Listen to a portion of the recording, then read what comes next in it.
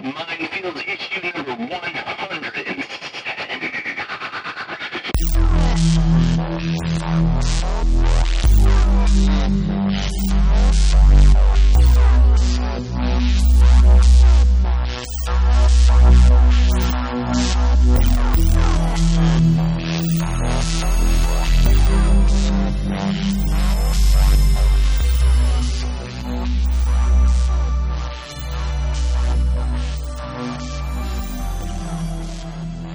Alright guys, welcome to Mindfields. It is a nice quiet Tuesday evening in the estates of Joshua Michael, in the estate of Mr. Tony Morales. Good evening to you, good gentlemen, sir.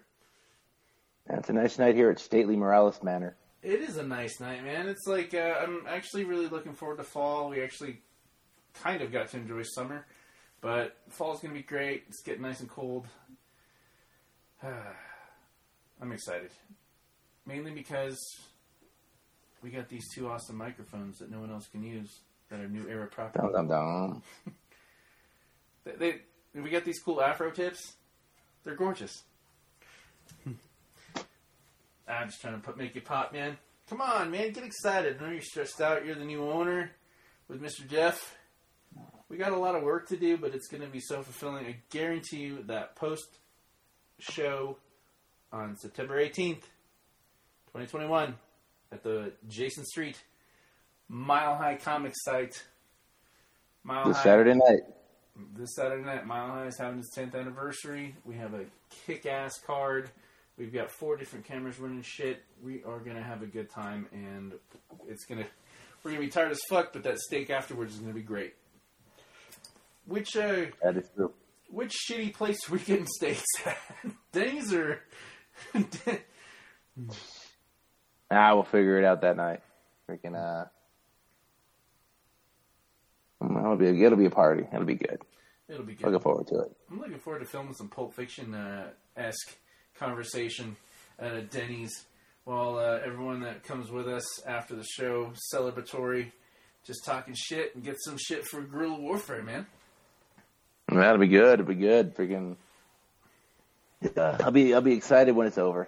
Freaking, kind of one of those. It's a different feeling than just being on a show. Is it stressing you out? Would you want to talk about that? No, man. It's freaking. See what happens when it happens. Freaking how it happens. Just a lot more things to worry about. A lot more things to think about. A lot more things to make sure function properly. Yep. Once we're done, we can make a big old podcast about it next week. Bask in the glory of a fine Keith Lee match. A fine Keith Lee match. I like that term. We should write that down. I do love me some Keith Lee. He's a great dude. And it all hinges on all my equipment. And if anything goes wrong, I'm getting beat down in the parking lot. No. We'll just fillet you. All right, just stay away from the face. That's my moneymaker. Oh, your hesitation just told me how ugly I am. No, we got a great show coming up, man. Can you run down the card? No. All right, we're not touching the card until. We just announced the main event of Bruce Rogers defending the New Era Wrestling Heavyweight Championship against Joey A. Kincaid. We've got Austin Reddick versus Junsu. Eric Angel. Oh no, Eric Angel. You're right. Junsu is versus. Junsu is wrestling Cody Devine, the 6'12" monster. He's huge. I think he's actually 6'17". No, he's weighing in at around 600 pounds these days though. So he's bulked up during COVID. Yeah, I think he got first hair on ball during COVID, and then he just grew in front of us. Yeah. And then we got Heidi Howitzer wrestling Daddy Doom. Both ladies will be debuting. Oh, that's so I think we're doing pretty good. We're doing pretty good so far. That's going to be awesome. I saw a very brief match of them together at the Micromania 2 months ago. Nice. I could tell they were holding back, saving all the good stuff for New Era, because that's where all the good stuff belongs. Well, no, it'll be a good night. Freaking Saturday night.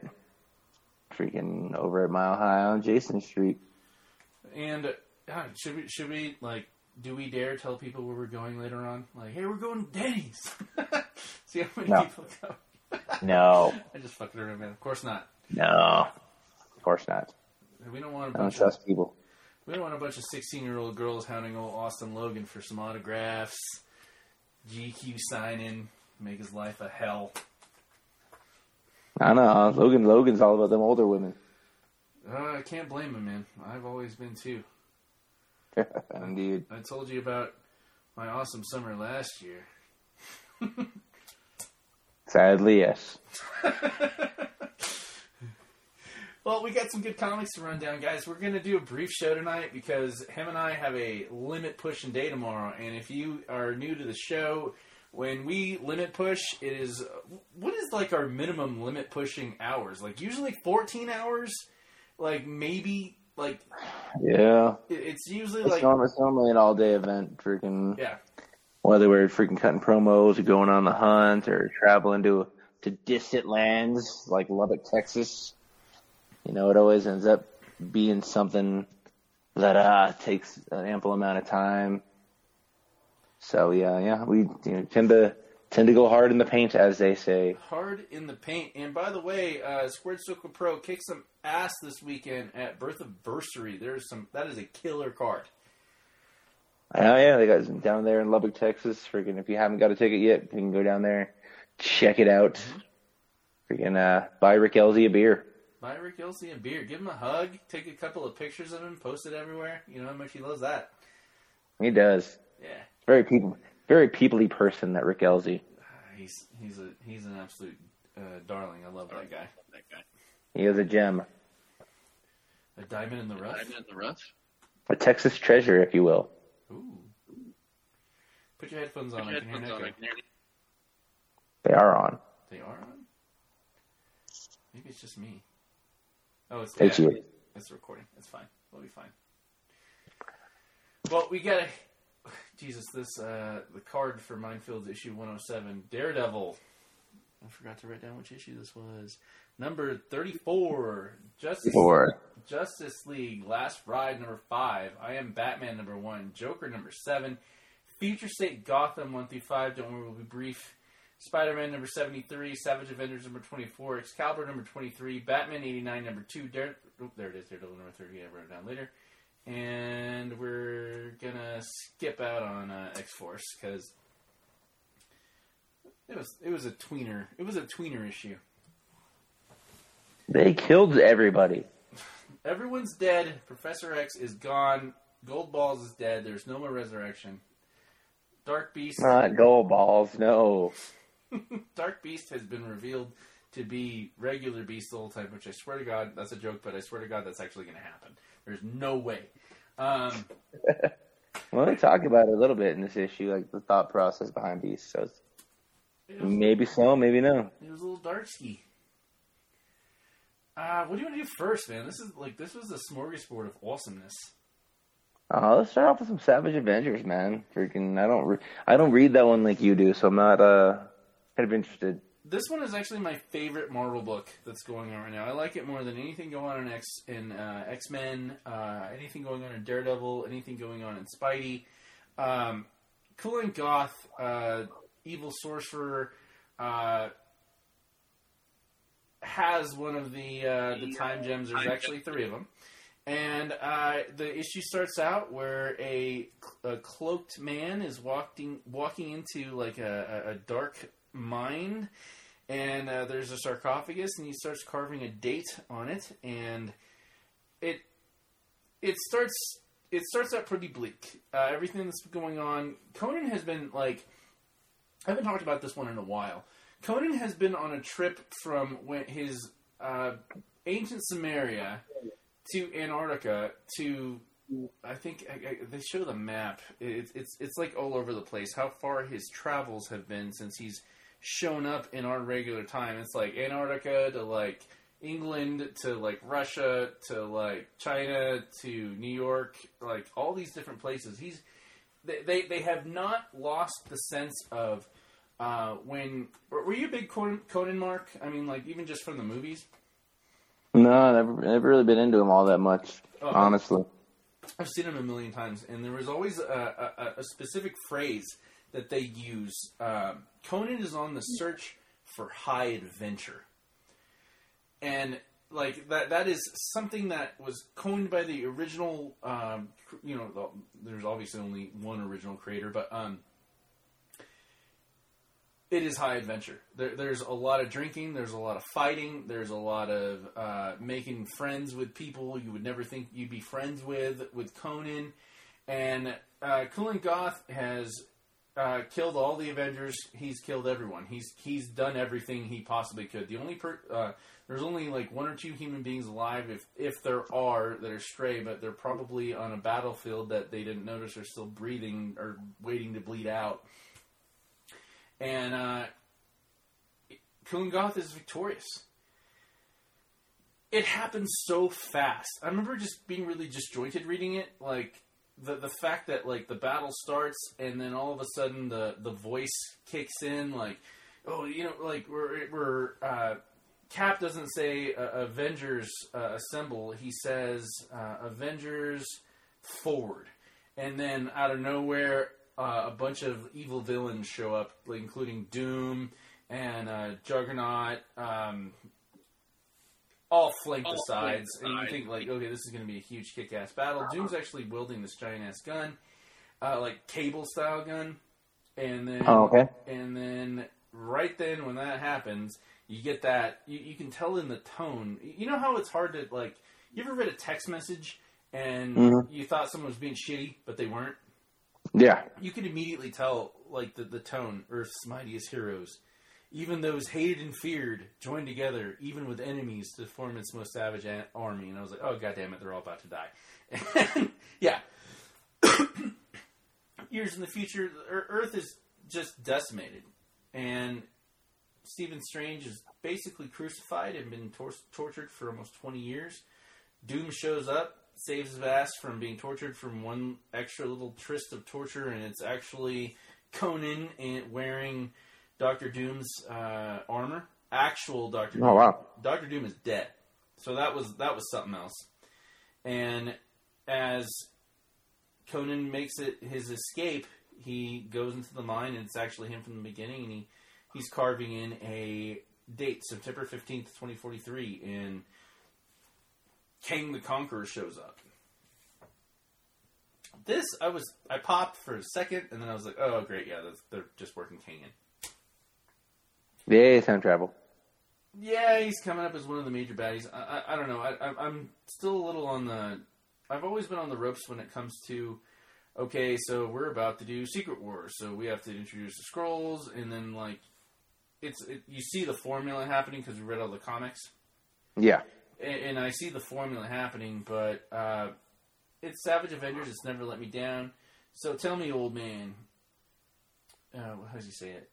Better men than you have been killed for far less for carving into the sarcophagus of Ramatut, which is actually, Kang from his big old gun. And all right, so Kang's going to be there to save the day, or whatever they're going to do, make him an anti-hero. Or doom us all. Oh, yeah, I know, man. Like, do you like the fact that everyone's turning into an anti-hero, like Spawn?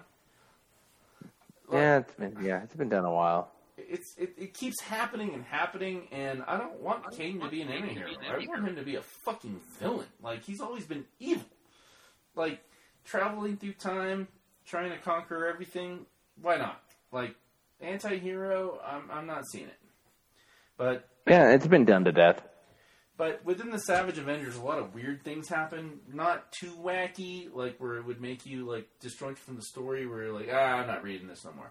Every single issue has been exciting and fun and a lot of action. Are you a action fan within comics? Like, when you're reading a comic, do you concentrate more on the words, or do you concentrate more on the knock them down, bring them down? I'm definitely more of a story guy. I definitely enjoy a good story.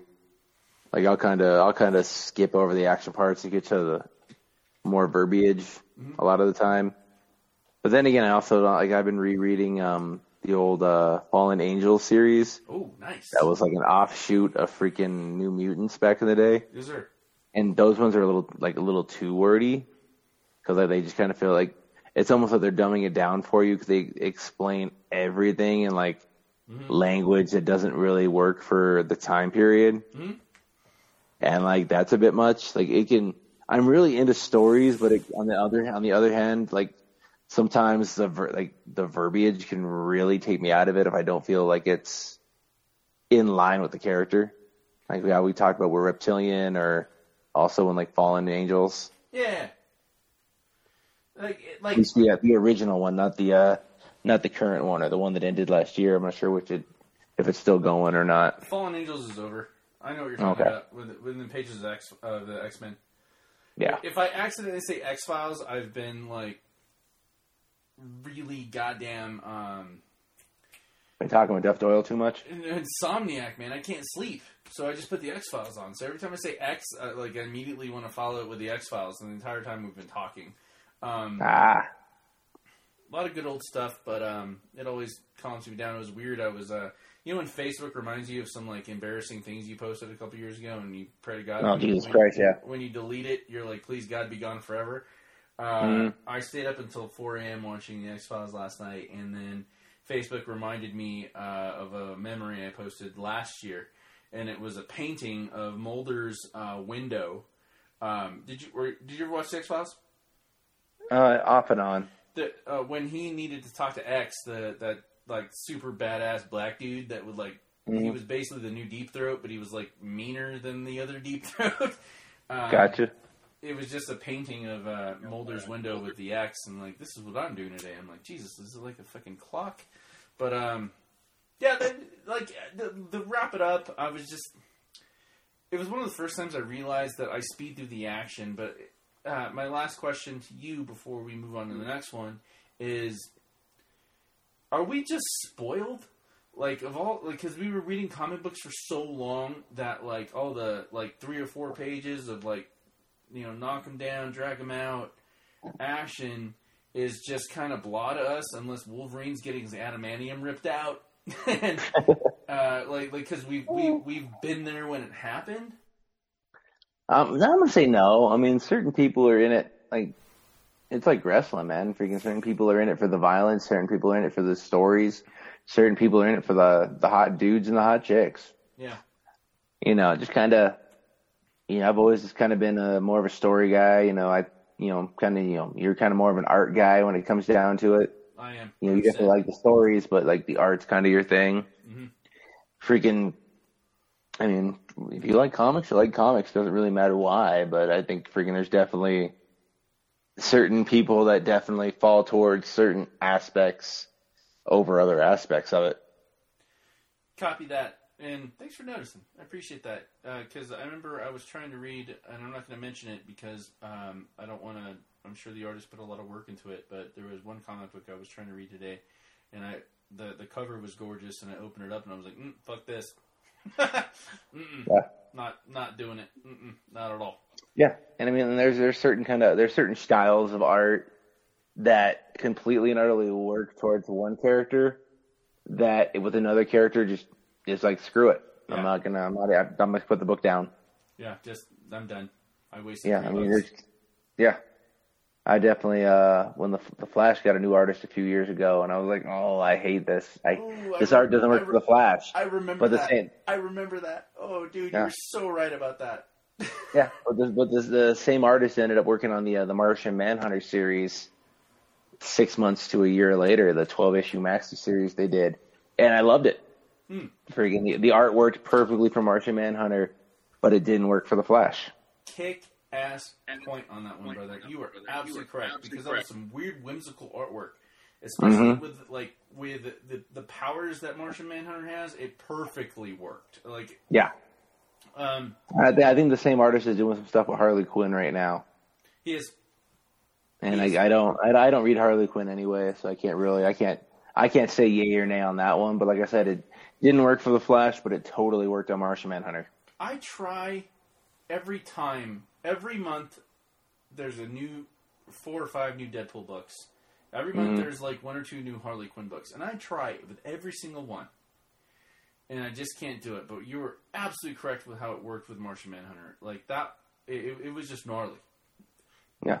I was wondering what we should go into before this, but now I know exactly when I'm going to talk about Future State Gotham 1 through 5. Okay. The thing that like immediately like sticks out to me is the fact that after every main storyline, we got a completely where the fuck is this story coming from? Batman story. Mm-hmm. Each one was like 10 pages long, maybe less, and they had a different artist on every single one telling like. The first one was like Batman was apprehending a serial killer that like got into his head about how if you have one multiple personality, why not a million more? And at the end, you know, Batman is running into battle, and he's like, "I'm not Batman." And okay, who are you? It posed the question, "Who are you?" So it gave a new. And my point in this is, it gave a new writer or an up and coming writer a chance at Batman. Published in a legit Batman book, and then a new artist, as opposed to what they do in Marvel when the good artists or the established artists can't make their deadlines, and then they bring in like a D-lister guy, and it's the artwork is just not ready yet. I'm not saying it's bad. I'm saying it's not ready yet, and it worked. The one with the Joker, where Joker was Pennyworth in disguise the whole time. The art was the ugliest art I've ever seen, and I fucking loved it. It was so gross. It just worked. What do you think about the fact that they're doing it manga style, except they're not doing it reading it right to left? I love it. Yeah, I think it's cool. I think it's something different. Like you don't see a lot of black and white issues these days, which is cool. And like it does give it its own different take. So I mean, I'm definitely all about it. The one thing I wanted to concentrate on Future State was the fact that actually getting. Remember, they cut off all the stories. They didn't finish all the stories. And it's been pissing me off since it happened, but they're giving me more breadcrumbs, and so they're continuing the story of Peacekeeper 1. What was his name? The big Goliath guy. What's his name? I'm always so bad with names. Warmonger. Original, he's like Peacekeeper, -1. 0 or something like that. 0. And he was just a psychopath that they gave too much power to, and he destroyed half of Gotham with a giant bomb that made a bat signal. Perfectly placed bat signal. It's Jason, right? Red Hood. Yeah. Has defected. Only he knows that Bruce is actually really alive, and Bruce is fucking with him. I really felt the tension. You want me to trust you? All my brothers and sisters hate me. Remember, he shows up on the top of the building, ready to talk with his brothers and sisters. No, this is a family meeting. Get your fucking ass out of here. They still didn't believe him, despite the fact he was reading. He was giving them decoded things like, please read between the lines. And he's working for the magistrate. And it's just not working. And he actually has to team up with new Batman, which I love, by the way. Yeah, he's a cool character. Freaking, it'll be I wasn't too hyped at the idea of another new Batman after the Jim Gordon's Batman debacle from a few years back. Correct. But I'm definitely a big fan of good old Jace Fox as Batman. No, he's a badass. He's got his sister is his Robin, right? I think eventually. But yeah, they showed it for just a minute, and then the whole idea that they're working with Mad Hattertack, Addie Arkham. Is it Addie Arkham? I'll tell you, I'm so bad with names. I apologize. It's Astrid Arkham. Astrid Arkham. She's the Arkham Knight. Yep. This is a lot of. It really brought me back, and if I had been reading this on my day off, I would have called you from Vans, having bought all of those goddamn fucking Shonen Jumps they had. Mm-hmm. Yeah, because this is gorgeous anime style. And what did you think of Punchline getting fucking knocked the fuck out? That was really, I dug it. I don't know. It's interesting because they've been making Punchline out to be this super smart, freaking 2 steps ahead of everybody villain, and but then she just got captured. Yep, she got captured, and it just doesn't come off right with me. It's like she's too smart for that. She, unless she's got a plan, she's not getting captured. There's a plan. There's always going to be a plan with her. I was just glad that we got rid of Harley really quickly in one issue because it was.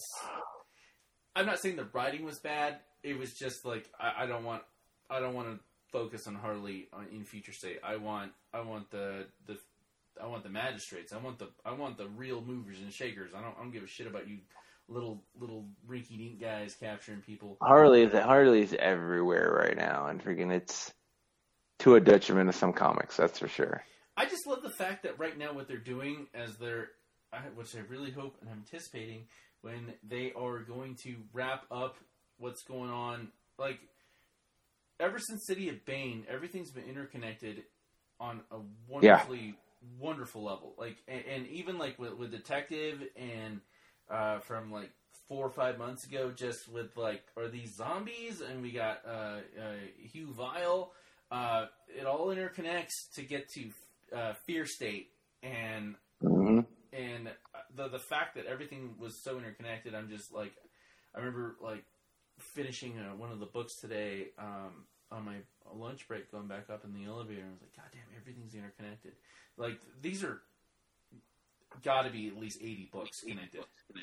I hope not. Jesus. Yeah. It's like how the Suicide Squad, Swamp Thing, Teen Titans Academy is all interconnected. Yep.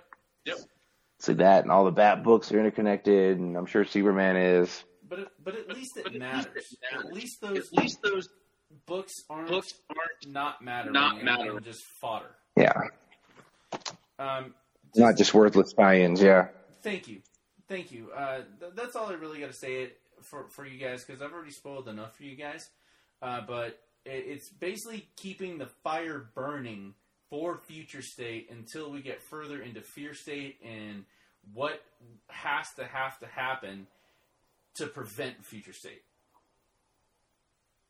I think we're doomed. We're going to get Future State. There's some characters I really like.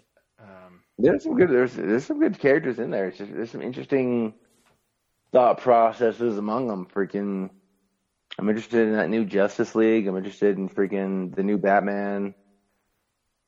There's a couple that I'm really kind of keen on. The Suicide Squad was really cool, and they're definitely building towards that, while simultaneously at the same time kind of adding in several members of the Suicide Squad from the movie that just came out. Correct. So it's been interesting to see what they do with it, because they really haven't, because they didn't do too much with Bloodsport until all of a sudden, he ended up in the movie. And then all of a sudden, he's headlining this freaking comic book. Same with Peacemaker. Will Smith was on record today saying that he wants a movie with Deadshot and Bloodsport together. Nice. That'll be interesting. I'm down for that. That would be fucking awesome. If they made it I don't want to... Call it Blood Brothers. Blood Brothers? Oh, that would be... I love you. That'd be gnarly. Gnarly. Blood Brothers? Yeah, it would be gnarly. Would you want to see it, I wouldn't want to see it in any other fashion other than something brand new. I want James Gunn to write that shit. We're going to do the wizard thing where we're theorizing here about who should be booking it. And it's one of those things like we can't be Bad Boys 4. Oh no, it's gonna be Bad Boys 4. Bad Boys for life. Bad Boys Afterlife. Afterlife. It'd be great, man. But just to wind down on that subject there, man. It's gonna kick ass. I like the fact that they're keeping the fires burning for future state, and we got to figure out how the hell to prevent this shit. And what do you want to do next? Let's do Daredevil, man. Kick off the heels on. Well, actually, no. I guess we should stay on the Bat family. You want to do Joker or 89? No, let's do Joker real quick. Freaking, we got Joker number 7. We start out in Santa Prisca prison, where apparently this lady is trying to sell these people on what she's referring to as the Bane experience. I've never seen this woman before in my life. Am I stupid or just DC? She's from somewhere. I want to say she's from maybe an earlier issue of the Joker, but she's appeared on one other issue so far. I can't remember which one, but I've definitely got it. But yeah, she is trying to sell these important businessmen on trying to make Santa Prisca into basically a theme park based around Bane.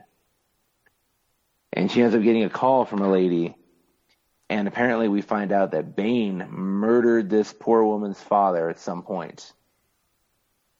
And as she is freaking out, we turn the page, and she's got a gun, and apparently her name is Pennyworth.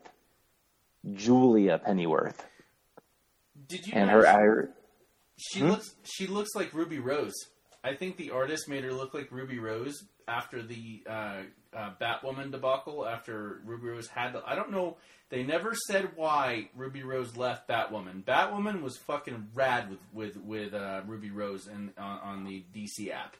And for some reason, she had to leave. She just said, I gotta go. And they got someone new, but that is definitely Ruby Rose, and this splash page is just Julie Pennyworth, blam, and a blam. Yeah, I didn't pick up on it. But definitely could be.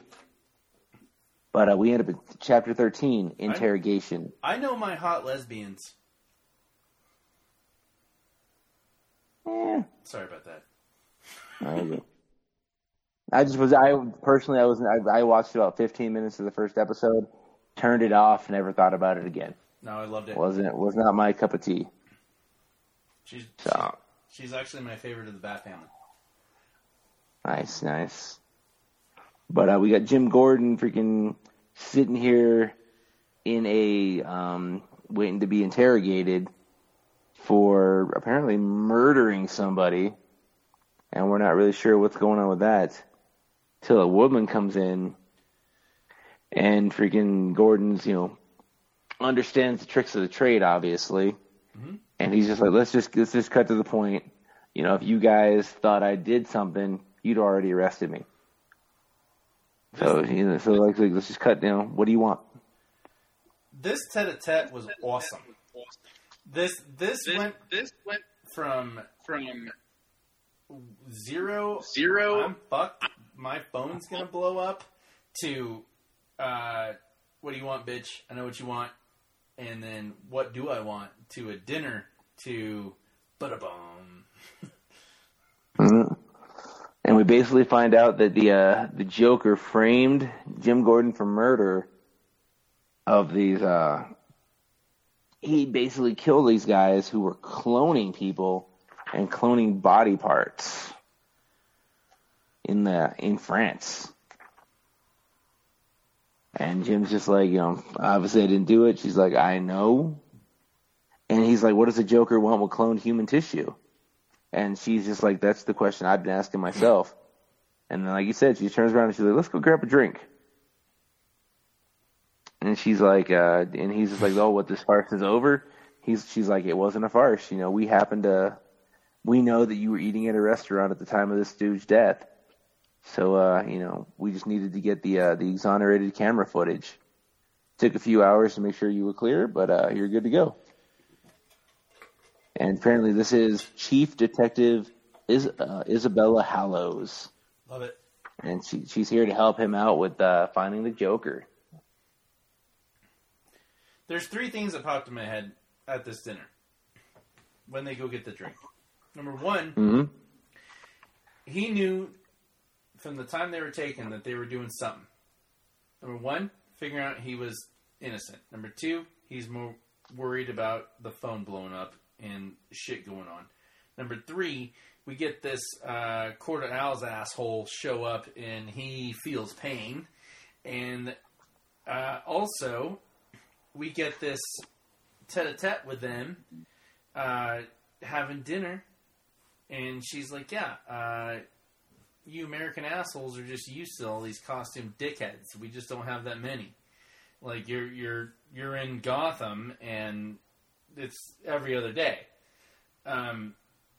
We have the same thing, but they're just not wearing the same silly bullshit you guys are wearing. And we've got that to deal with. And then he realizes he's like playing poker the whole time. And like, what are you doing here? Like, I want to know how you got here, how you got to Bolivia without passing customs. I want to know how this happened. And he's just like, all right. And so those are the three things that are fucking with me. That's the five things. The six things fucking with me is the fact that I think she's setting it up for an international bat family that can keep going on, especially after what's going on in Detective. Not Detective Comics, The Detective. Yeah, maybe. You know, we end up real quick backtracking a bit. We got Barbara Gordon and Spoiler over here, and they're watching. Cressida, maybe? I can't remember what her name is exactly. But they're watching the lady that sent Jim to Belize originally. And they just realized that she got dressed, she's not doing that much, but she's just looking at this camera like she knows something. And we turn around and freaking the Talon attacks Spoiler and Babs. And, they're like, this isn't going to go well. Babs realizes freaking somebody's freaking sabotaged her gear.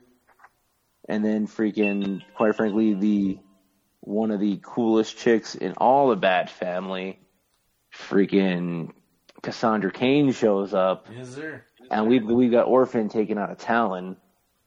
And quite frankly, the Talon doesn't have a freaking prayer because Cassandra Cain is just, over here whooping that ass as she does. She's able to read people's body language from all her years of training under her mother and father. And freaking, they end up kicking the Talon out. And freaking, that's, like you said, that's when they realize that he feels pain. And quite frankly, as a Talon, he shouldn't. Nope. They see him holding his guts to the side and quivering. Mm-hmm. There it is. Yep. And the Talons don't run. They don't feel pain. They just keep moving forward. So there's definitely something going on that we're not aware of as of yet, on top of everything else. And we turn around and we go back to that dinner, and they're talking about what's going to happen with the Joker, and the lady cop is over here just like, you can't, nobody can know that we're working together. And Jim is just looking past her and he's like, that might be a problem. And she responds, why is that?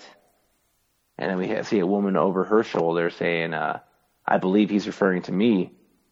And it's Vengeance, Bane's quote-unquote daughter. Ooh. I stared at this picture for a while. Like how, it pops that she's a beautiful older woman to the side. But we've got, a maskless, not that mask on the face of Bane on his gorgeous daughter who's cut as a motherfucker. She's got those Snicker dick veins on her fucking on her arms, and they've got a problem. But the fact that they're both alive while she walks into the room and makes herself noticed is a big deal. Yeah, because she could easily just come in and start blasting, and nobody would. Just she get the job done if she wanted to kill him. Yep. But she apparently she's here to talk. So it'll be interesting to see what happens next issue when they talk. Did you notice Jim's reflection In the glass? Yep. In the glass. Like, they didn't show off the if you notice, flip back a couple pages, his glasses are reflecting everything. Like everything. But when she shows up, when he says, see, that might be a problem, his glasses are a full-on blink. Yeah. You were not wrong. Had not picked up on that. But yeah, like, there's that one picture right beforehand, and then there is a picture of Vengeance, and then in the glass still nothing reflecting off his glasses. What did you think of the Punchline story? It was all right. I'm never hugely into these backup stories in the end, because like they're the first things I'm going to forget. They're all right. It definitely has that semblance, but like this like overly anime digital style, like I just can't take seriously.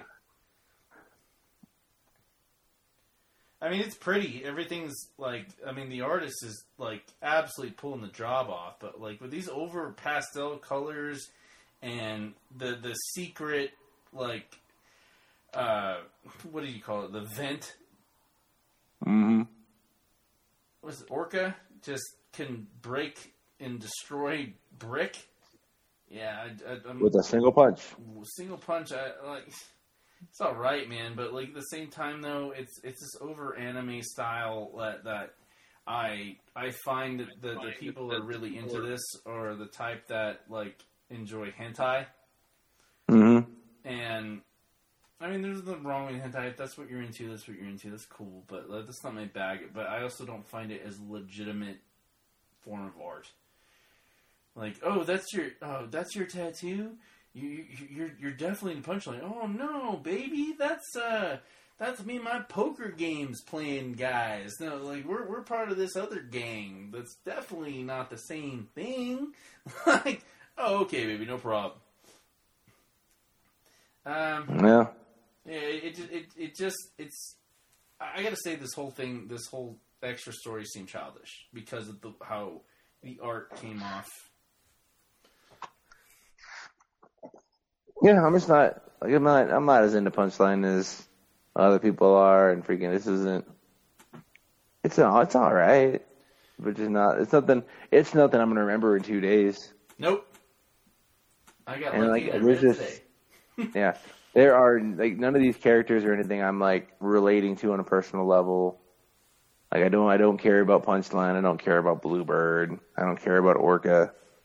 The fact that she had a husband freaking was kind of interesting. A little bit.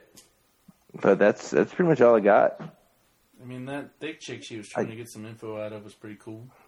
But yeah, I've only seen a couple of hentais. And that was by accident. Don't ask me about some random parties I've wandered into in Denver. It's random parties in Denver. That doesn't even surprise me. I want to burn through a couple real quick. Excalibur number 23. It just seemed like a lost opportunity of good art on paper that thousands of people are going to read, because Doom's dialogue was the most boring. Doom. How dare you? I walked in the room, you didn't immediately start like bowing at my feet. How dare you? I'm Doom. How dare you? I stubbed my toe earlier. How dare you? I can destroy you. Oh, god damn it. Like, that was the whole goddamn issue. Doom. I can destroy you. I will destroy you and your family. I've got Doombots. They'll show up. All the Doombots. Screw your X-Men and your hierarchy. Just shut up, dude.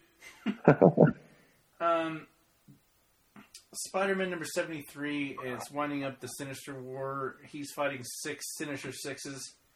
And it was the most convoluted bullshit I've read in Spider-Man ever. like worse than Clone Saga. Like I have not missed an issue of Spider-Man since 2007. And they were referencing some weird shit that happened 5 years ago, 10 years ago, 3 years ago, and I'm like, okay, so I remember that happening, but like, I kind of remember that happening. Like, it was so complicated. I was like, okay, so Kindred's Gwen Stacy, kind of, but they're probably gonna do a swerve on us that too. And I was completely lost. The artwork was gorgeous. It was wonderful, but I can't imagine the frustration of this artist trying to draw this comic book as everything got more and more confusing and more notes of what books you have had to read. Iron Patriot, like American Son. Those were all not that good.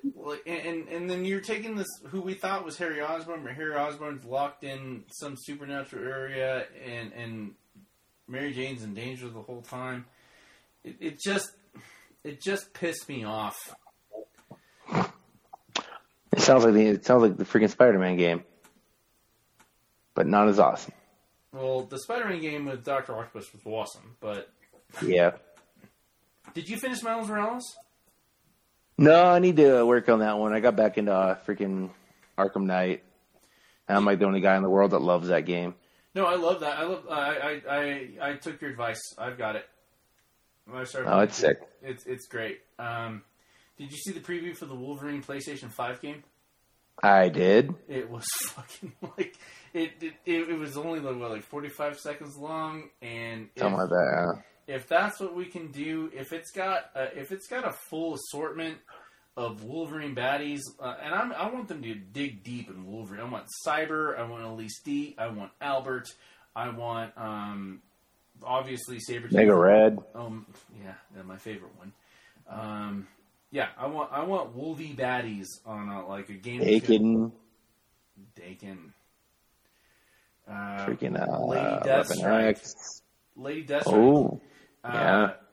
I want to go to Mojo World. With Wolvie? Why not? I wouldn't say no. I want to see. I absolutely want to see at least half that game in Madripoor. Yeah. Oh, Silver Samurai. Silver Samurai. Yeah, his villains gallery is not that long, but still kick ass. But when that dude thought he was sneaking up on Wolverine, like just the way the claws popped out, they were just perfect. Mm-hmm. Let's do Batman 89 as we're winding down here. Cool. So we got good old. You got Batman running from the cops. Freaking. They end up, unfortunately, as he's escaping, they end up shooting some poor guy. A lot of people died. Yeah. I had to reread these first 3 pages or 4 pages a couple of times to see how many people died. The dude that was just stealing shit for his baby, dead. Mm-hmm. Some other poor bastard gets shot, falls off it. They were talking about other people dying. They got shot through the walls with more bullets. And we get to Bruce just well and truly just sad. Yeah. I screwed up, Alfred. That's amazing because how often do you really see heroes being like, man, I fucked up. Yeah, 100%. Yeah, serious repercussions for their actions, freaking.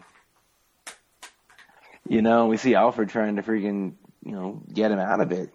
But, at the end of the day, people died because of him, and that's not okay, let alone the fact that they were shot. The same weapon that killed his parents. Oh, yeah. Take us through it, brother. So we got people, getting in the streets, freaking trying to get justice for Gotham, holding the rich accountable. And we see this guy over here. We see the garage where they were working on Harvey Dent's car, and they're trying to talk to Jerome. And we got a guy named Drake here, and Drake's apparently super smart, he's talking about being able to set up freaking like a database where they can order all these car parts. You got to remember, this is the 80s. That stuff isn't feasible at this time. You can't just order a part and get it shipped cross country like you can now. We turn around, freaking, we've got Harvey trying to sneak in, talking to the kid, talking to the city council, as it were, where they're just meeting at this garage trying to figure out what they're going to do. We got 2 dead and 1 child orphaned, because of Batman. Mm-hmm. And they're trying to figure out what to do with all this, because the cops are, they're looking for a chance to let the dogs loose. They're looking for a chance to just come into this neighborhood and take it over. And they've got the district attorney sitting here, as part of this group. It's a sellout thing. It's 100% sellout thing. Like, you left. You're rich. Yeah. You are part of them now. And Harvey freaking, next thing you know, we see him on a podium trying to talk about, how there are 2 Gothams, and I can tell you it's true because I've lived in both of them. And he takes those negatives that were perceived upon him and turns them into a positive with everybody. And we see this kid walking around and talking about blah, like, yeah, blah, blah, blah. And this kid just walking past these guys in Batman hoodies and Batman face paint over here trying to talk about how they're going to protect people. And the next thing you know, they see a game station, which is obviously a PlayStation 1. And this guy's just like, I'm just going to steal it, Mm-hmm. It's not me stealing it. It's, it's the work of looters. The same looters we caught in the act. Ha, ha, ha. And freaking he breaks in and freaking steals it. And then we see this guy over here, this guy all in black and yellow, fighting these guys off. I like his costume. I like the cloak. It's more of a poncho. From what I understand, it was the costume that they had early designed for Marlon Wayans to be Robin in Batman 3 that Tim Burton was going to direct, that he still gets money for, by the way. Oh, wow. Yeah, they promised him money and they still got to pay out. But I love that. It also reminded me of, did you ever see Unbreakable? Mm-hmm. Remember I saw I have the DVD releases of them, and they came with Alex Ross prints that, if you put them together, it looked like Bruce Willis in his cloak and the poncho, walking in the darkness as Mr. Glass is kind of stepping into a like an overhead light, and I dig it because it just ninja style, man. You hide your movements and stuff, and mm-hmm. the fact that he's still fucking, he's still straight. We're not calling the cops. Just lock those assholes in the fucking in the dumpster. Lock them in the dumpster. Yeah. Yeah. You guys, freaking Harvey Dent's talking about being a part of both worlds, and this guy is actually a part of this world, Great point. And the best part of the 2 kids, as he's walking away, he's like, "Who was that?" I think the guy called him Robin. And he's like, "Robin?" Yeah, like Robin Hood. And the kid's just like, "Nah, dumbass. He said that dude was robbing the store." Oh, that makes sense. As like he's walking away, smirk on his face. It's funny, considering what you and I know and love about old school gaming systems is that if we were ever in a situation where there was a cherry-ass system we always wanted in a store, we could easily break the glass up. in a criminal situation where we're about to do some criminal shit, fuck it, let's steal it. like it didn't resonate with me, but at the same time, it definitely resonated with me. We're about to beat a bunch of motherfuckers up and do some criminal shit. Like, I'm gonna break this window and steal this game station. Not my bag. I'm too old for that noise now. Me too. But until the opportunity arises. Well, I still don't have my Sega Dreamcast. God forbid we ever become in some random situation where we're in some criminal situation where I can break a window and get a free ass Dreamcast.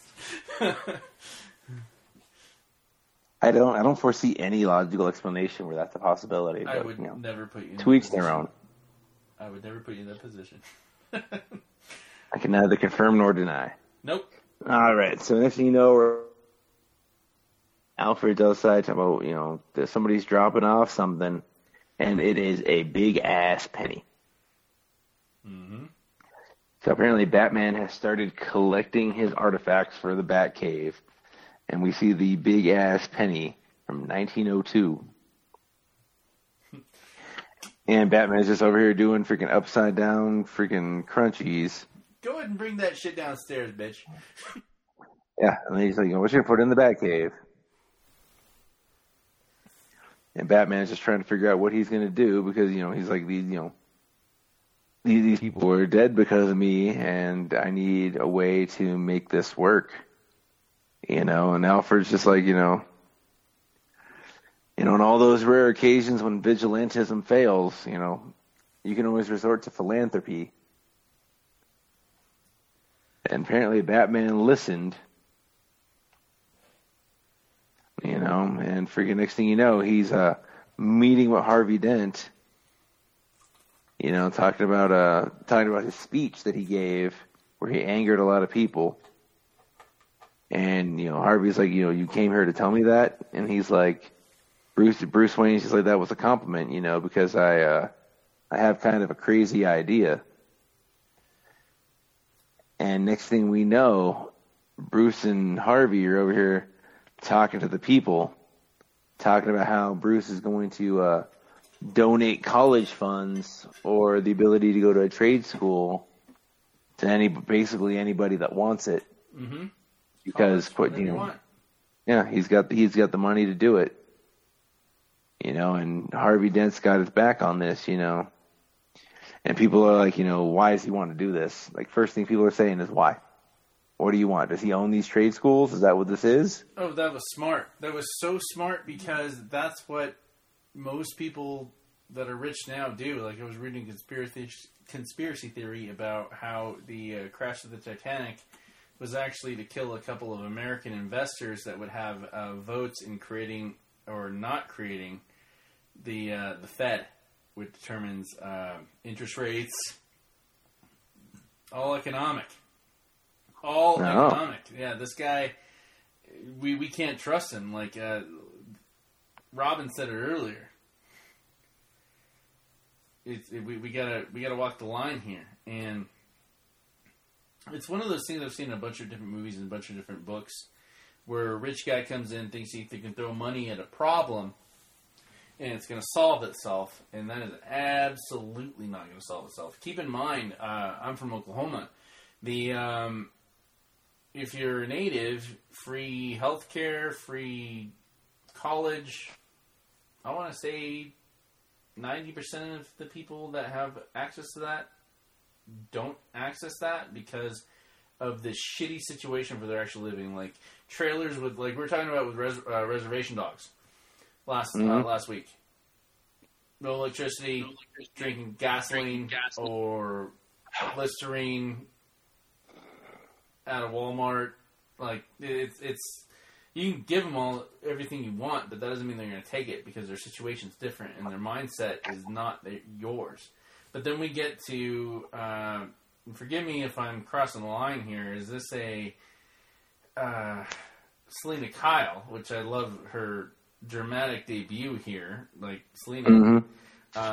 Bruce hears some bullshit going on and he grabs a ski mask and some stray batarangs, and is she wearing like the mid-90s purple? Remember she wore like full purple and like the long curly hair? Yeah, no, it's definitely not the it looks like kind of an amalgamation of that and the Batman Returns outfit Michelle Pfeiffer wore. Look at that fat dude in the corner, man. His face is mutilated. Yeah. She wants her kiss, and then what do you think of the ending? Give us the ending.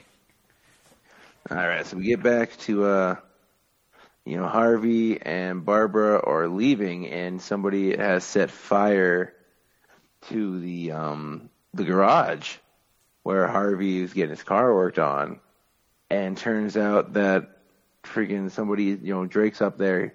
Apparently, he lives on the top floor, and freaking Harvey runs in to save him. And freaking there's an explosion, and Harvey falls down the stairs, and we see the last scene we see is battery acid pouring towards him with the flames surrounding him. And then it just says, next issue, scars run deep. That would be a much more culturally appropriate way for it to happen, rather than the easy story where some mobster throws acid in your face while you're, postulating, trying to damn him and his mob boss, where the place he's trying to save is destroying him while he's literally on the brink. That's one of the things I love about this is Billy D the entire time was on the brink. Remember he said, I don't even remember doing the speech. I threw my notes out. I just spoke from the heart. He spoke from the heart, where he literally connected. He connected to them, and then a freak accident, and said, where I grew up, where I left, and where I'm coming back, and I expect you to buy me as someone that has your interests at heart. Battery acid. I love that. I love that for two different reasons. Number one, because it's a different way for Two-Face to become Two-Face. Mm-hmm. The other reason is because it is this whole Batman 89 ethos to me is completing two different things. What didn't get finished in Tim Burton's epic story of what he wanted to be told, and the fact that we never got season 3 of Batman 68 of when they were actually going to show Two-Face. Because Two-Face was one of the only ones they didn't show. I love the art. I love the way the story was paced. I love the fact that Barbara Gordon is going to have to betray Two-Face and do what she's got to do because Batman needs help. Yeah. 100%. Batman is definitely down on himself, and he's got to figure out what he's going to do to rectify the situation and, kill the guilt that freaking is eating him up inside. Because it's funny, we really didn't see all that much of Batman in this issue right now. We got some interesting stuff with the Robin. We got some really interesting stuff with Harvey, and we got to build up the legacy of Harvey Dent. But there wasn't a whole hell of a lot of Batman himself. No, there was not. And what little bit we did get was exactly what we needed. The fact that he's going to have to learn the lesson. You can't throw money on a fire and expect it to, put it out. Yeah. Selina's back, which, if y'all haven't seen it, she apparently died at the end of Batman Returns, but at the very last second, you see her head rise as the bat signal is there, so she's there. I love that. It's like... In theory, she's got one life left, yep. I kind of feel like they're fixing some wounds, especially from, a fanboy sense, where they're trying to interject, how they intermingle the comic books with the movies and satisfy us on a existential sense that was lacking from the original DC movies. Or I saw a post today that the original Marvel Universe was Blade, Punisher with Thomas Jane, First Hulk. We've got old school Captain America, Fantastic Four with Chris Evans. I mean, there was a full-on universe, but they just weren't connected. Spider-Man, you name it. I feel like they're trying to fix wounds. People are grasping at straws on that. Yeah. No, those were all individual movies by individual freaking studios. I agree. Freaking the whole MCU thing really started out with freaking Iron Man 1. Agreed. I'm not like in any way trying to disproportionate you on what you're saying. I'm just saying that like there was a lot of shit that existed beforehand. But definitely. There were some good ones. Great ones. Freaking X-Men was awesome. Freaking Spider-Man was amazing. I was a huge fan of the first 2 Blade movies. Me too, man. First Ghost Rider was solid. But the fact that the care that they're taking now was lacking back in the day. And what they're doing now, I wouldn't say lacking. There was definitely a much greater dispersity between the ones that were really good and the ones that were bad. You're correct. Like, personally, I would say probably, like, when you're talking about a bad Marvel movie these days, you're talking about, freaking Iron Man 3, Thor the Dark World. Fuck you. Hold on. You didn't like Iron Man 3? I didn't care for Iron Man 3. I personally was not a fan. It was all right. You never read Extremis. You never read Extremis. I didn't. But like it wasn't my cup of tea. Freaking, I wasn't a huge fan of Captain Marvel. Freaking, but those are probably the freaking the ones I'm like the most about. I'm not allowed to not like Captain Marvel because she was wearing a Nine Inch Nails shirt. So like, don't ask me my opinion on that. She wore a shirt. Anybody can wear a shirt. Doesn't mean you freaking like the band. Yeah, I'm sitting next to every single Nine Inch Nails record ever. And you're allowed. Broken. I'm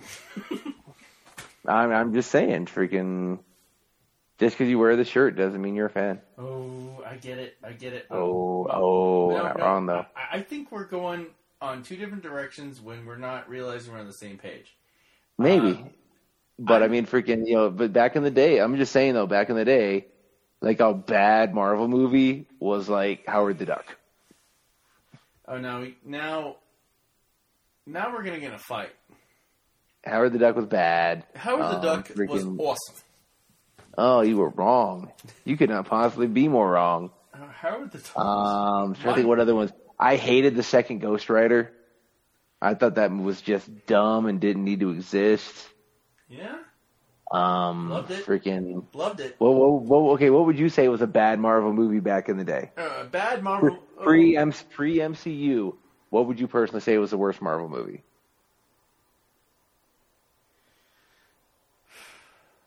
So I haven't pulled the trump card yet. Pull the trump card because I can't think of a bad one. Because I loved Howard the Duck. I rented the. My dad let me have his Shopette card so I could rent VHSs, but I had to pay with cash. Captain America, Roger Corman, Fantastic Four. I have seen every single Bill Bixby. Like personally, one of my favorite Marvel movies is The Incredible Hulk Returns, where Thor shows up with Donald Blake. I loved Ghost Rider 2 because the guys that made Crank and Crank 2 did Ghost Rider 2.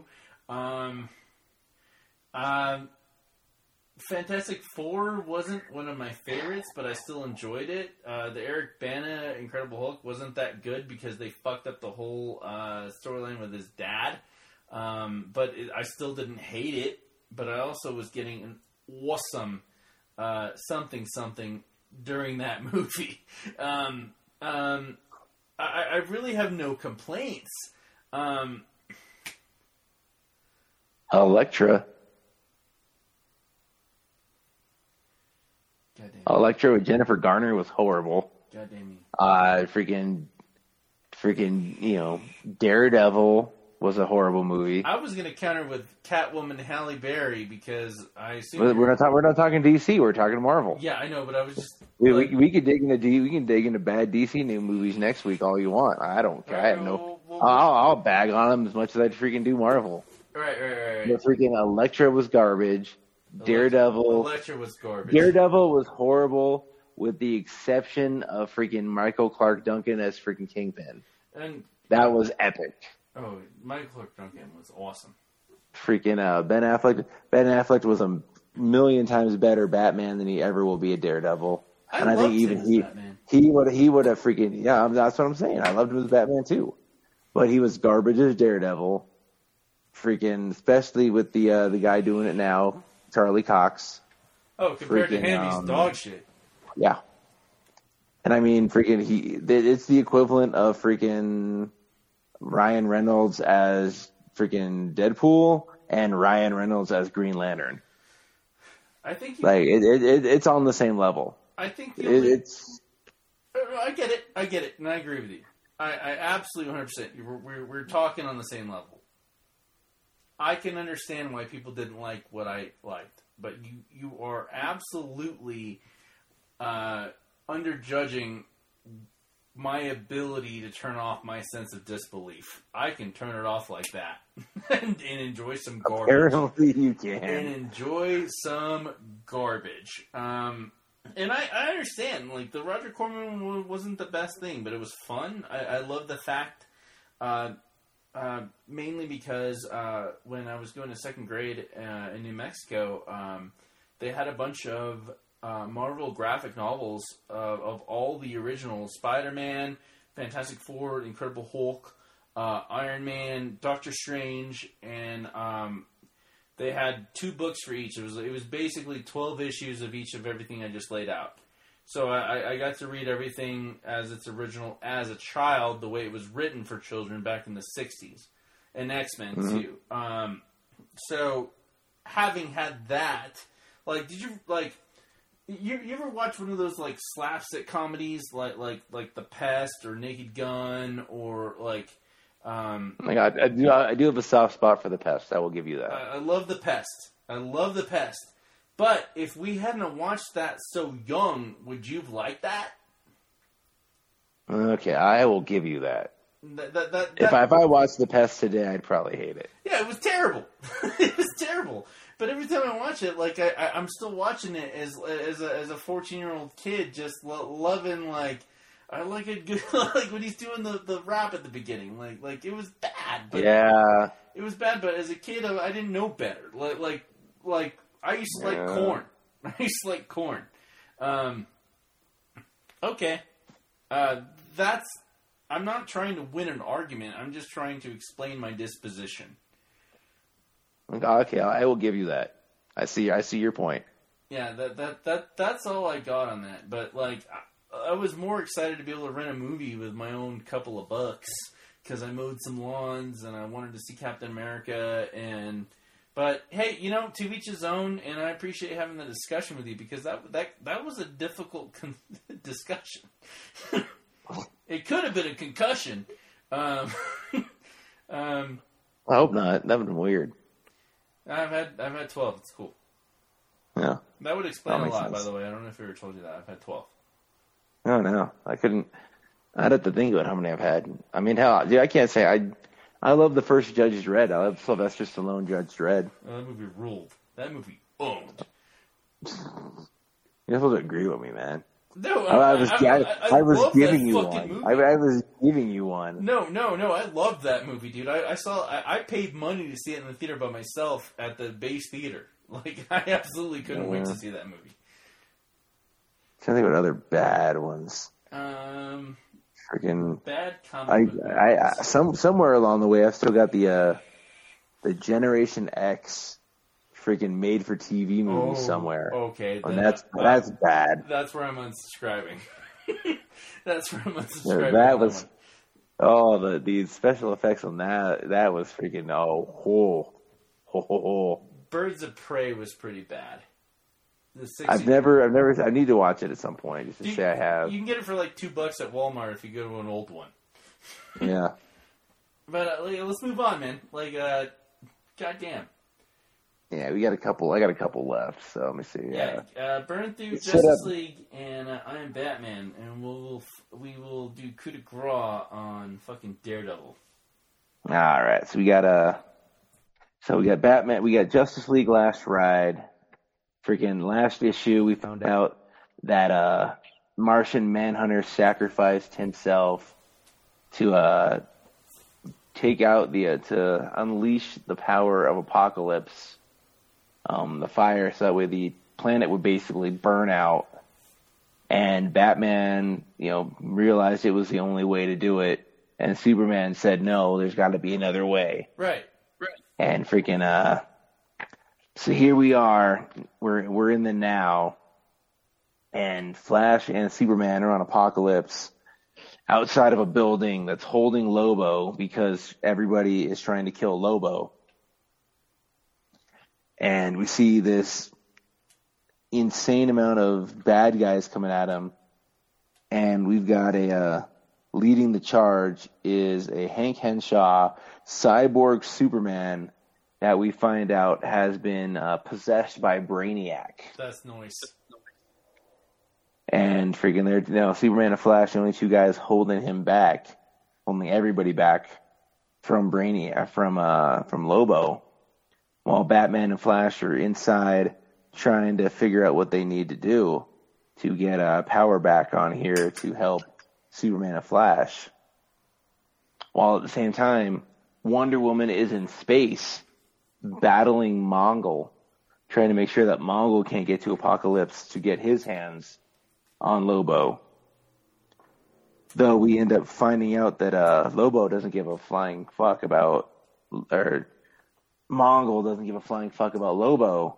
He's actually just there to get the resources of Apocalypse, which is funny because Apocalypse is dead. So somebody tipped off Mongol, telling him to come to Apocalypse to get all these resources that no longer exist.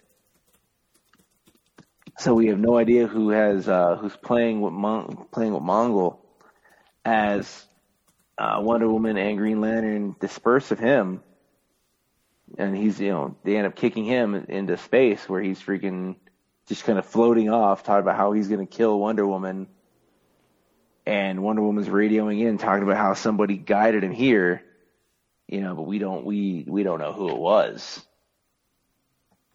But all we know is that somebody told him to come here, but Lobo wasn't the target. Somebody sent him here. And we've got Superman and Flash battling with Hank Henshaw, Superman, merged with Brainiac and all his subordinates.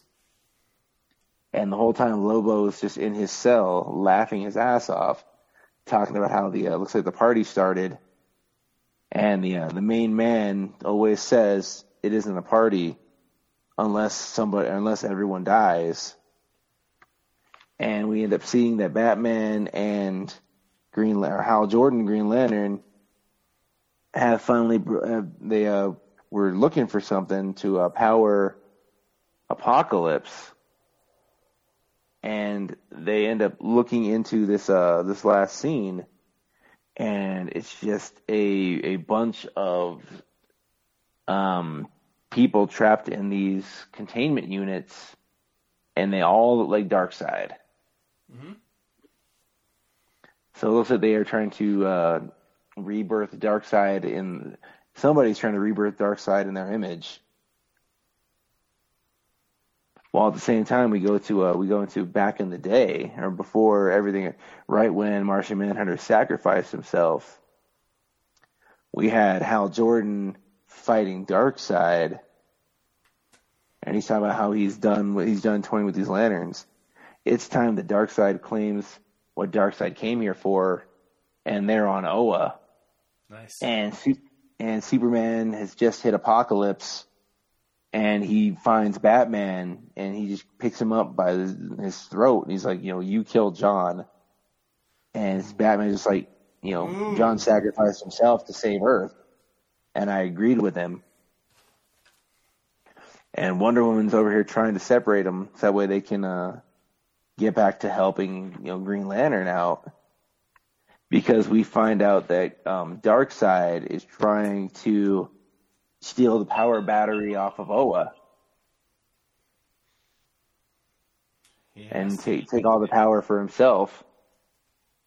Because, Darkseid, he's just like, Hal Jordan's coming at him, talking about how, you can't help yourself, trying to get all this power because you don't have willpower. And he's just like, "You fool! Darkseid is power." And he's That's awesome. and as he starts cracking open the power battery, it just says Darkseid is. And next thing you know, we see the power battery erupt, and the energy just shoots off of Oa, and it ends. It says, "To be continued.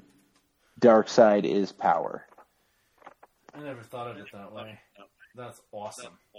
Of Yeah. course.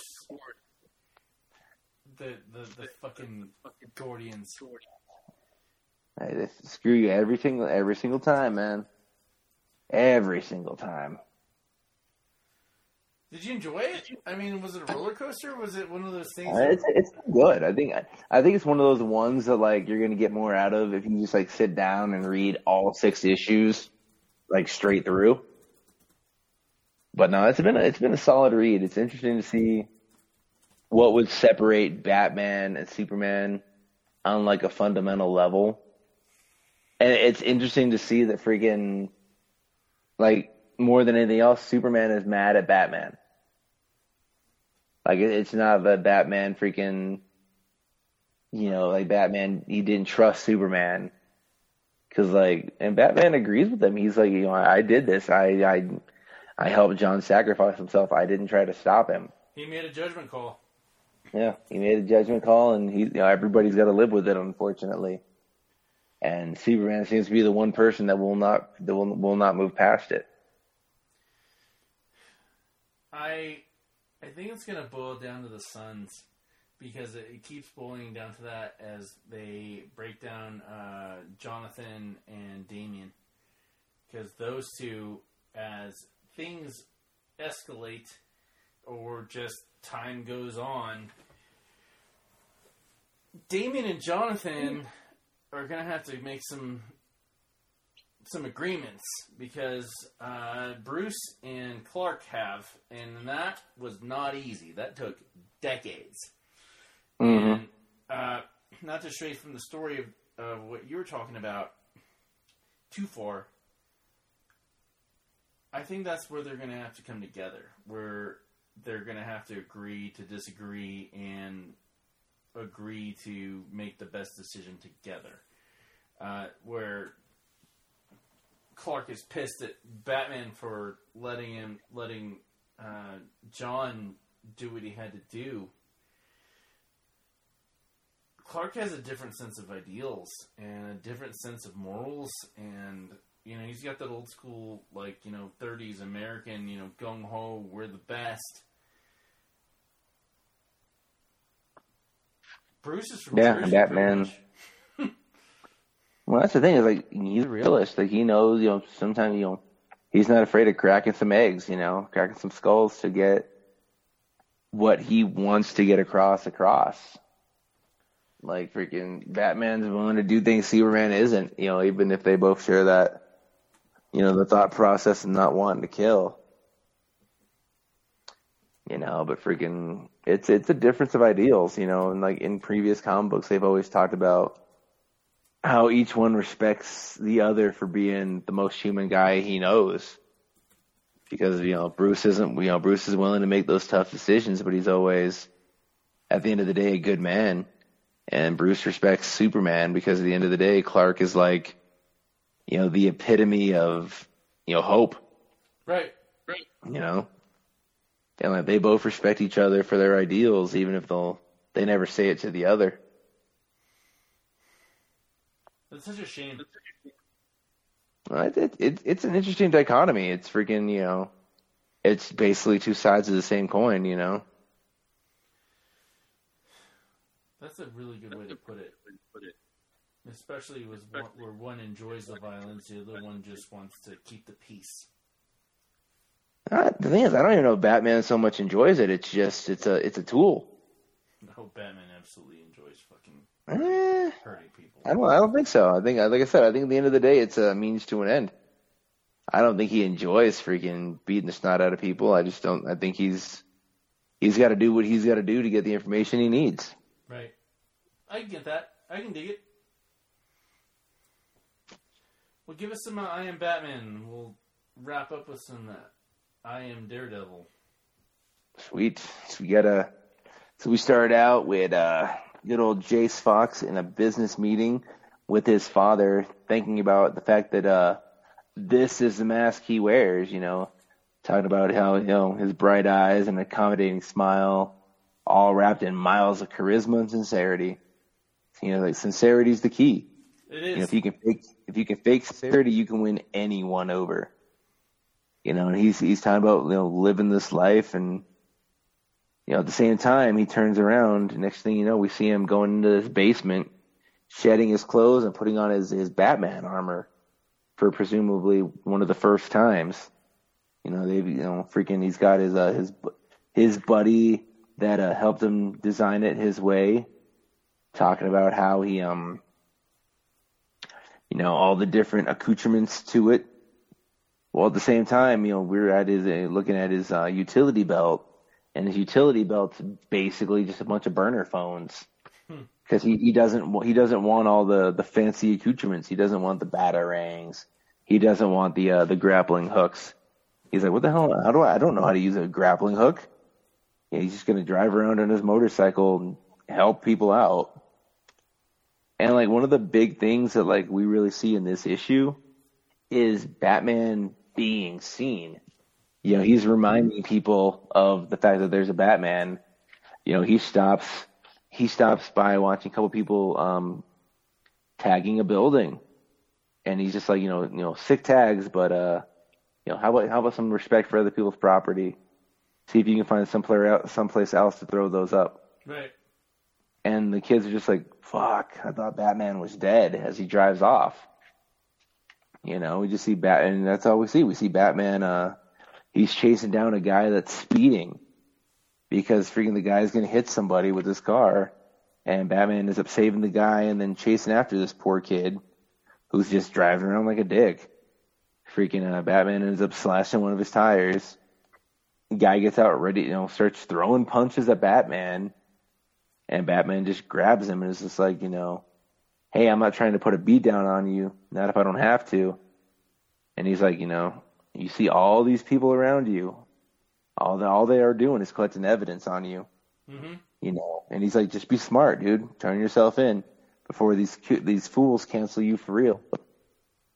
And it's just Batman over here just driving around solving these simple crimes. We see people shooting. We got a couple of guys couple of armed gunmen just having a shootout with the cops, and Batman just rolls over here, and he's just like, these guys are like, oh, it's a mask, kill him, and Batman again puts a beat down on him, and then next thing you know, this guy's just like, I used to be a soldier, and he puts a knife, he's gonna stab Batman.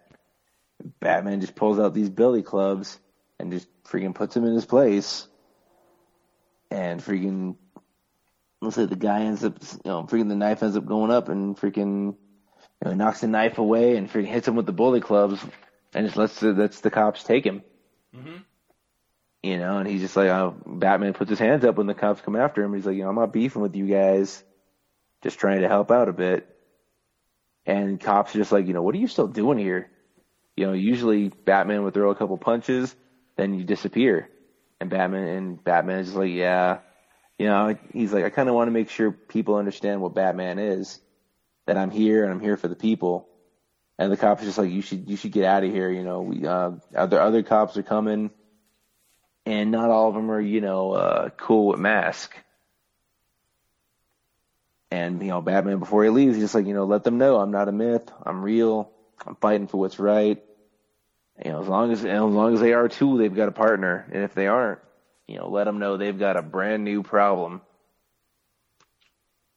We end up turning around. He's back at his Bat Cave, underneath Wayne Towers, and he's talking to Vol, his guy in the chair. Right. And he's talking about how Vol's talking about how the magistrate was trying to track our comms, so I had to switch to a military server.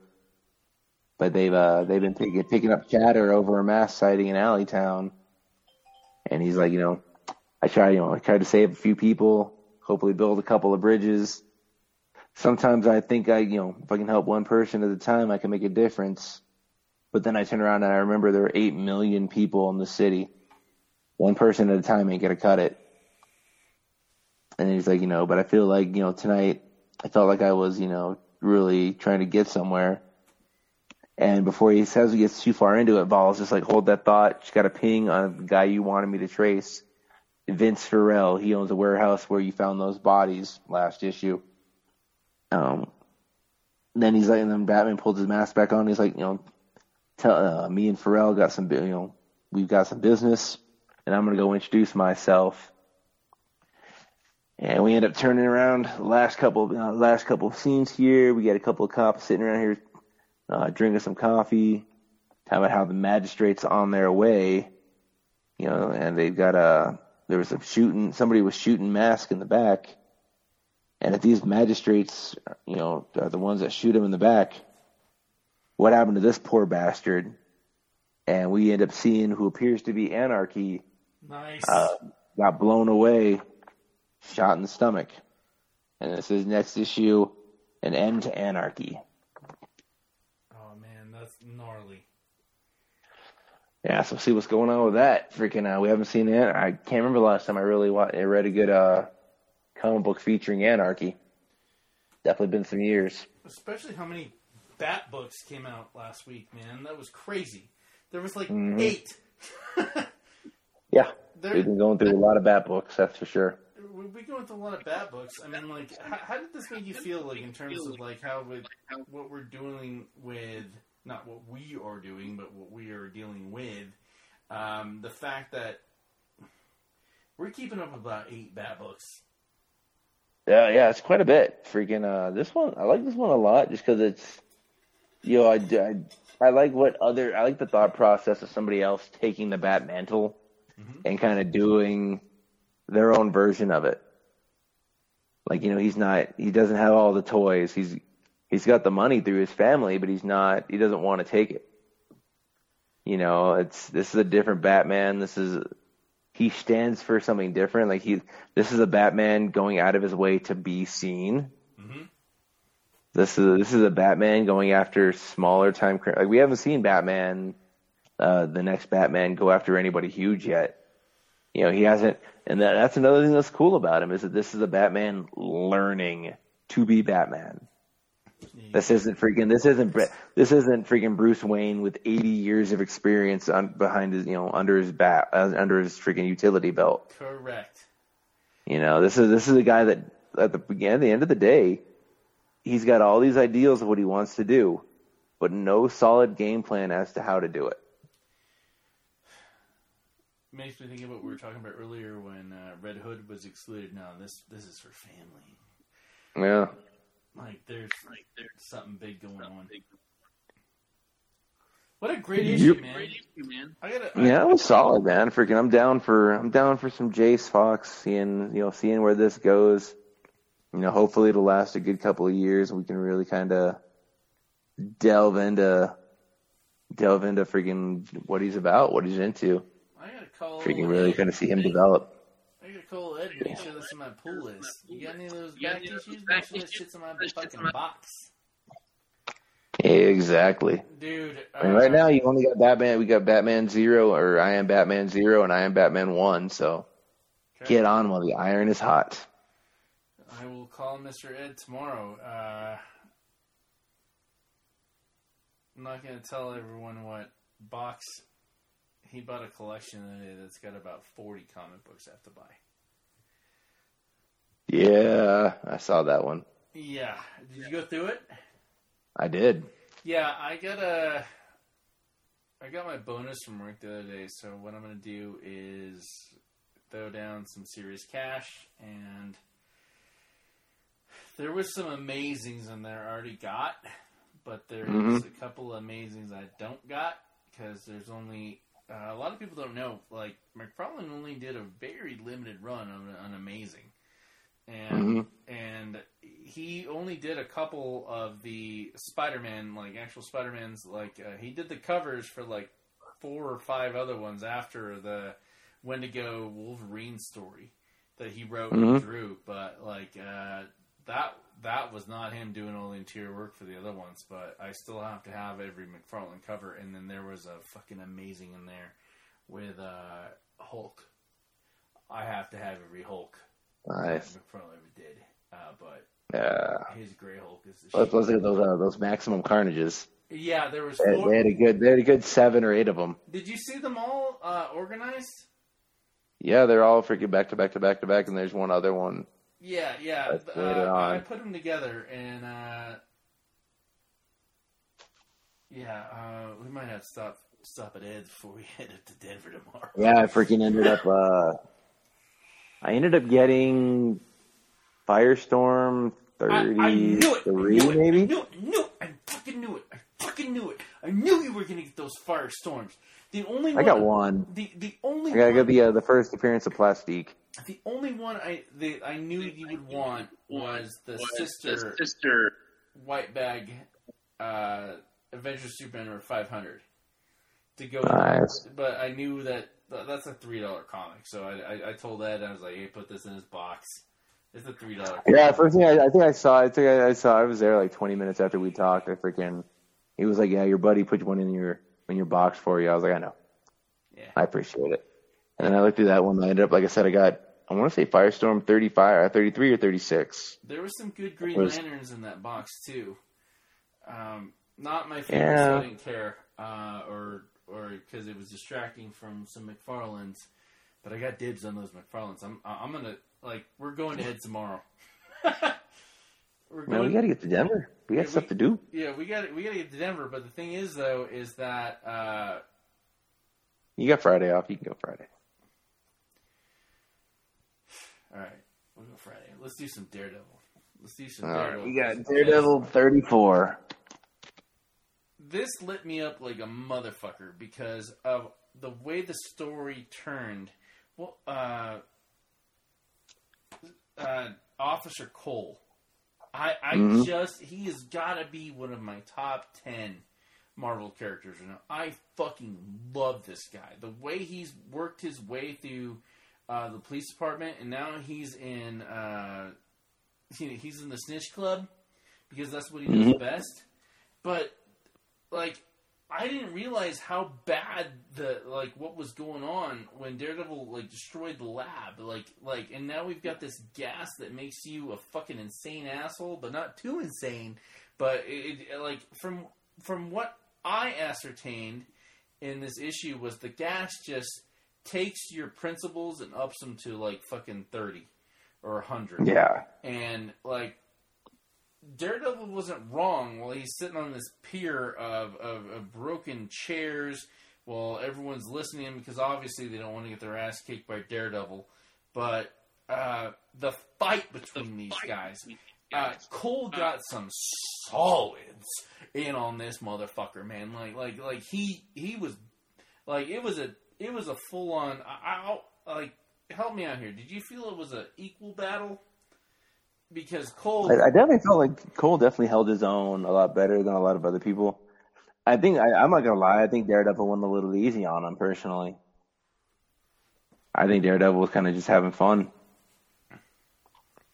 If nothing else, I think he might even have been freaking trying to show the guys, rush of the inmates, that he was on the up. Yep. He called this guy in here, freaking he's going to fight this dude. Freaking, yeah, they definitely, they squalled quite a bit. Freaking, it was pretty back and forth. The action in this was one of the ones I actually paid attention to, as opposed to what we were talking about earlier, where, I'll just speed through it like a Hulk comic or something like that, where it's, okay, that guy got punched, that guy got blasted. But I wanted Cole to win, and I was so just 100% in this fucking match. But, The three things that really piqued my interest on this one is a tweener issue. This reminds me of the issue where we found out that Typhoid Mary was the nun. Mm-hmm. From what was that, December? Yeah, probably. Yeah, and we're how did I not see that coming? But all the action was amazing, and then we led into 2 or 3 solid issues of fighting in Hell's Kitchen. But him and Cole are going back and forth, and the orphan that Elektra is electing to save is informed that she's got a trust set up. I'm going on a suicide mission. Hacks all of the TVs in Times Square to let all the bullseyes know that she's there. So we've got that bit of a cliffhanger there because we all know what happened to Alexa the first time she went against Bullseye. Yeah. And that was one bullseye, and there's at least 3 or 4 now. Yep, correct. Okay, so what does she have up her sleeve? Because she's got the nanobots in her that repaired her, so she's got a little bit of a tiny edge, but she's in no way going to be able to take all 4 or 5 or 6 assassins that are all Bullseye. The one thing that really fucked me up was how mad that Wilson Fisk is at Typhoid Mary for disappearing. I was really looking forward to a love story between them, or at least a you're my little buddy and I'm going to take care of you type thing. But how mad he is at her for leaving to do what she has to do without the understanding that the care they put in Wilson Fisk in the past couple of years since the Daredevil show came out. There's a lot of underlying layers that I feel like his anger is completely surpassing. And then, of course, we've got Daredevil all jacked up on this, on Recid. Super meth. Yep, and he ends up breaking out of jail, breaking out of prison, in the backseat of his lawyer's car. And he's just like, I need your help. I need you to drive to Manhattan. I got to save the city. We see Bullseye coming out. And then we turn around and we see Lady Daredevil turns around and she's like, and this lady is like, looks like you and I had the same idea. And we see Typhoid Mary decked out in a Daredevil shirt. Oh yeah. And apparently they're about to tag team it up and take on the Bullseyes 2-on-4. And her odds just dramatically improved. They're over here trying to draw Bullseye out, Elektra's like, maybe I don't die today. And she's just like, maybe Bullseye does. And that's when the comic comes to an end.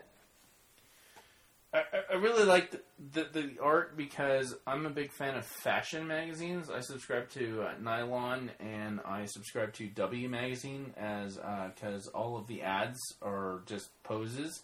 So I sketch the girls and everything, and we've had 4 different hairstyles for Typhoid Mary in the past year and a half, and I love it. I love it. I love the angles that they pose for everything they've done.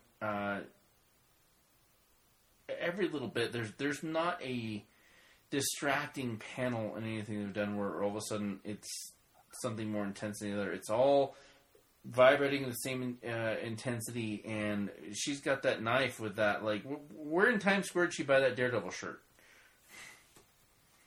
Yeah. She's got the new hair. She even dyed little bits of it red. Like, where did she get the chance to do that? I don't care. I love fashion. The Bullseyes, yeah, let's kill this bitch.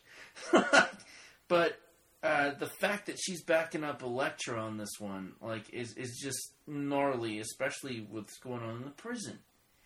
Like, I honestly was hesitant to tell y'all I was bored with the last issue, like, because, like, are they losing steam? Because we heard about certain writers leaving a lot of different places.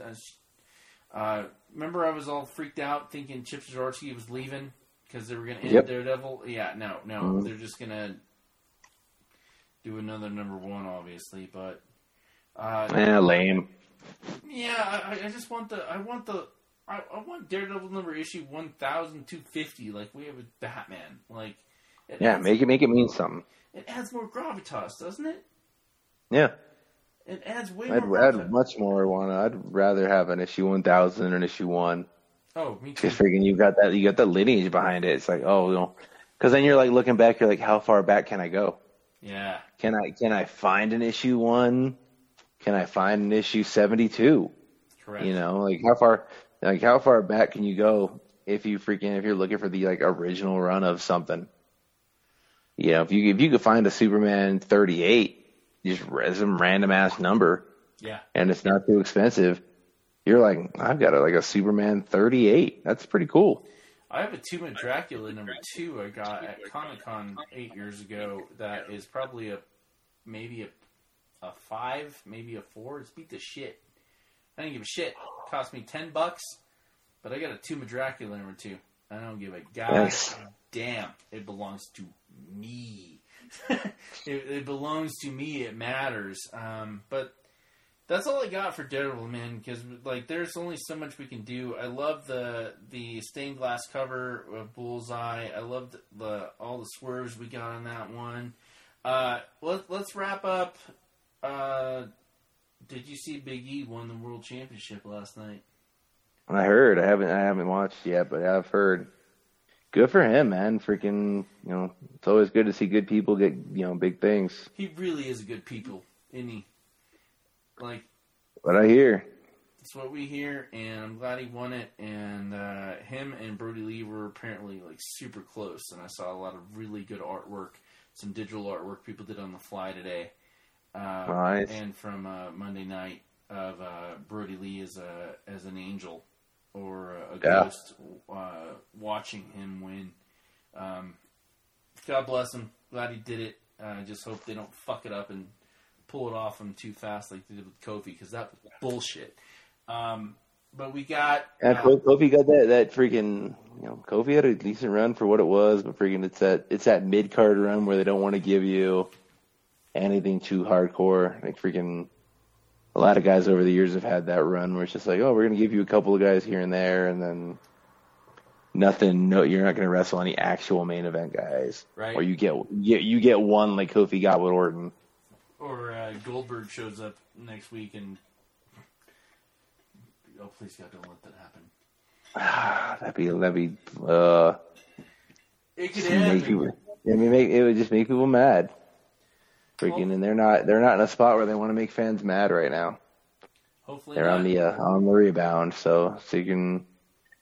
For what I understand, it was the best Raw of the year from what I heard. Like I said, I haven't watched any of it. I downloaded it. I'm actually going to watch it while formatting this issue to release tomorrow, as well as the Tony Morales New Era Mindfields Classic.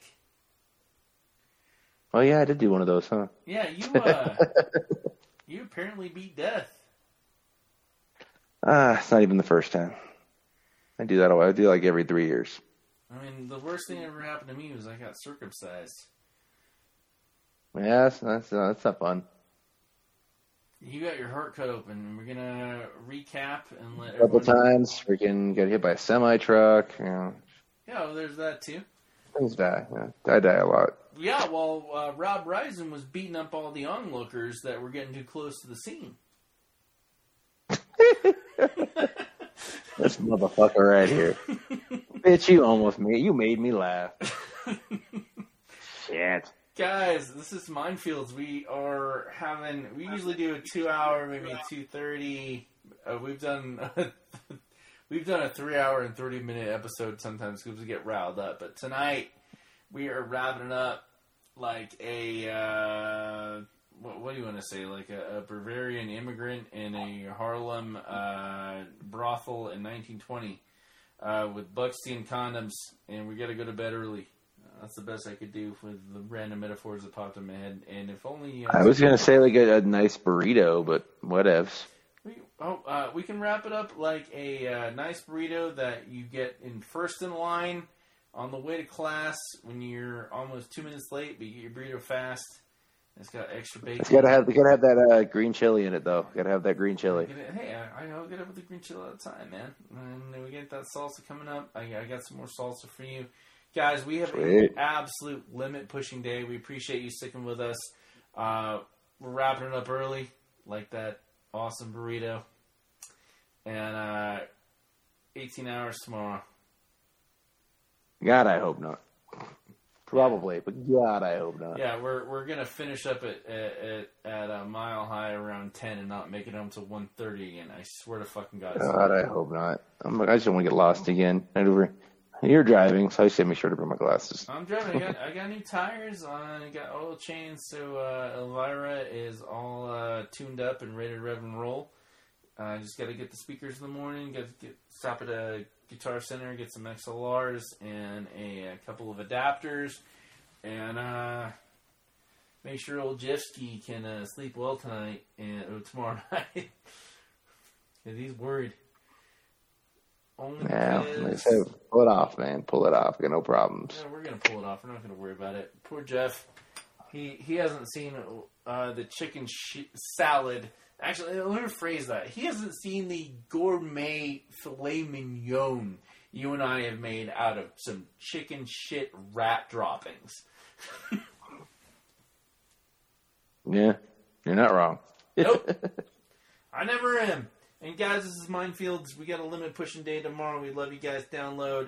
We've got a shitload of new interviews with a couple of new era wrestlers we haven't touched. We're going to release some classic shit. Don't forget, Mindfields is going to be doing this all week. And also, we got new era. Don't forget, you can get your tickets there online at Eventbrite for $10.